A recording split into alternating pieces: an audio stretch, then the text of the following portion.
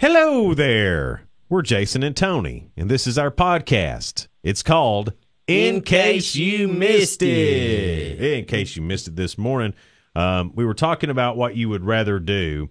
A little game we played. Would you rather fight 2 emus or 50 pelicans, no weapons? Wow, that ain't gonna be easy. Bare hands, squared circle. Yeah. Fight to the finish. Wildlife MMA. What would you rather do there? Pam and David Walden says emus. Maybe I could duck and weave. Duck and weave. Yeah. There you go.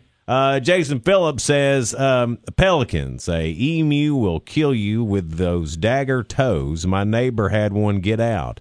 He grabbed him by the neck. That sucker kicked and poked holes in him about the size of a quarter. His wife had to take him to the ER. Oh, bless him.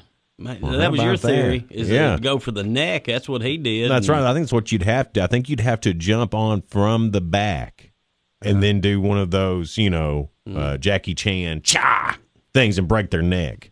All right. When it comes to the emu, I'm going leg sweep. Karate Kid leg sweep. Yeah, Take I out think his that'd be feet, good too. because apparently his feet are something, Yeah. and you need to have them. You need to get rid of their feet immediately.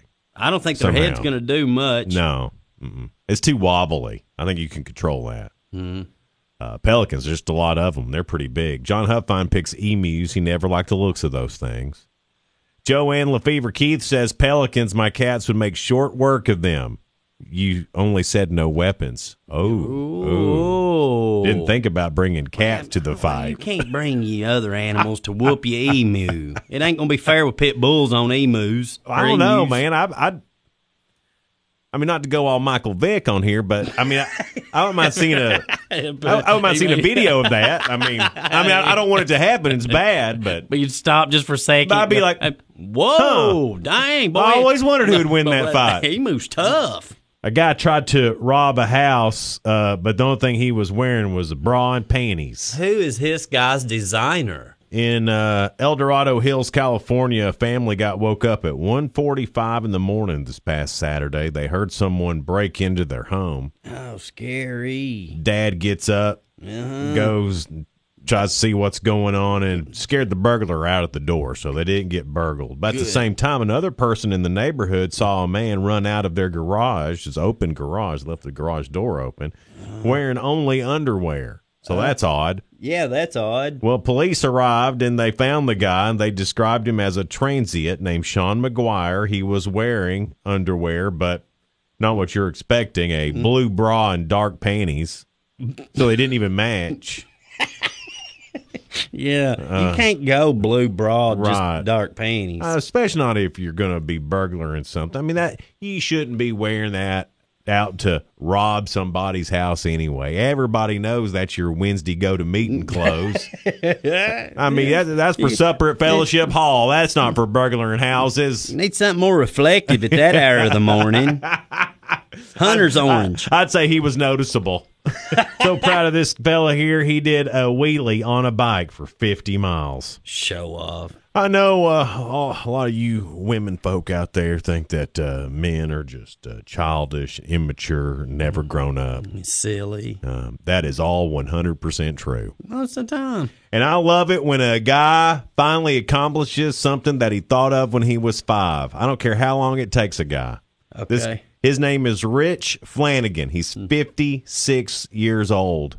And I bet when he was 5, he thought to himself, man, one of these days I'm going to pop a wheelie and I'm going to ride it for 50 miles. And everybody laughed at him. His mom and daddy said, you'll never be able to do that. Can't nobody That's ride a wheelie impossible. 50 miles. Stop thinking like that. Go be a damn accountant, I bet they said. That's what it sounded like. Well, Rich didn't listen to them. Rich just did it. Broke the Guinness Book of World Records Saturday.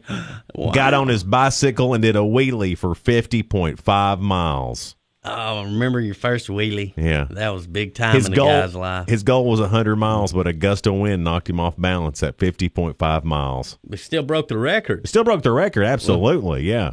Wow. The past record was only 26 miles. Man, the So- first wheelie. Remember bunny hopping? You could bunny hop where you hop with 2 tires. Uh-huh. One of these days, I'm going to bunny hop 1,000 times. Bunny You're hop. never going to be able to do that. Go be a damn accountant. brought you a new scary story in 5 words. Bet it scares you. And now, a very spooky presentation from Jason and Tony. Scary stories in 5 words. My proctologist is Shaquille O'Neal. Ooh, scary. Scary stories in 5 words from Jason and Tony. Here's today's word of the day. Hope you like it. And now, to expand your vocabulary, Jason and Tony present Tony's Word of the Day. Chop splinters. Chop splinters are what people get in their mouths if they eat with unsanded chopsticks. Chop splinters. That's Tony's Word of the Day. This is the best country lyric never written. It's kind of like a song thing. Kinda. And now, Jason and Tony present the best country music lyrics that were never written. Daddy's food is tasteless. He's real sad and he's down. Mama slapped the taste buds plumb out of Daddy's mouth. That was the best country music lyrics never written from Jason and Tony. And we'll leave you with today's Real Good. Man, if everybody was this nice, the world would be a much better place. 30-year-old dude in London named Tim Cameron lost his wallet Monday while he was riding his bike home from work. Poor Tim. And almost immediately, a random guy named Simon Byford got in touch to get it back to him. But the great part is how he got in touch, okay? All right, how'd he get him? Well, Tim's license was in there, but there was no way to call or email him. And Tim Cameron is a pretty common name in London, I guess. So I couldn't find him on Facebook. Oh. His bank card had his account number on it, though, so Simon started sending multiple money transfers for a penny each and leaving comments in the note section. What? Each transfer had a limit of 18 characters, so he sent him 4 in a row. The first one says, "Hi, I found your." Then the second one said, "Wallet in the road." The next 2 said to call or text and included his phone number. Well, Tim saw it come through. Awesome. And he got in touch, rode his bike about 20 minutes to Simon's house, took him a bottle of red wine to say thank you, and he posted screenshots of the bank transfers on Twitter and all that stuff. You're right. The world would be a lot better place. There's a bunch more Simons in it. I mean, wouldn't it? who would have thought that you could do that? That's pretty cool. Way to go. Simon Byford, you are real good. That's it for today's podcast. Thank you so much for listening to it. Be sure to share and subscribe if you will. We're Jason and Tony, and this has been In Case You Missed It.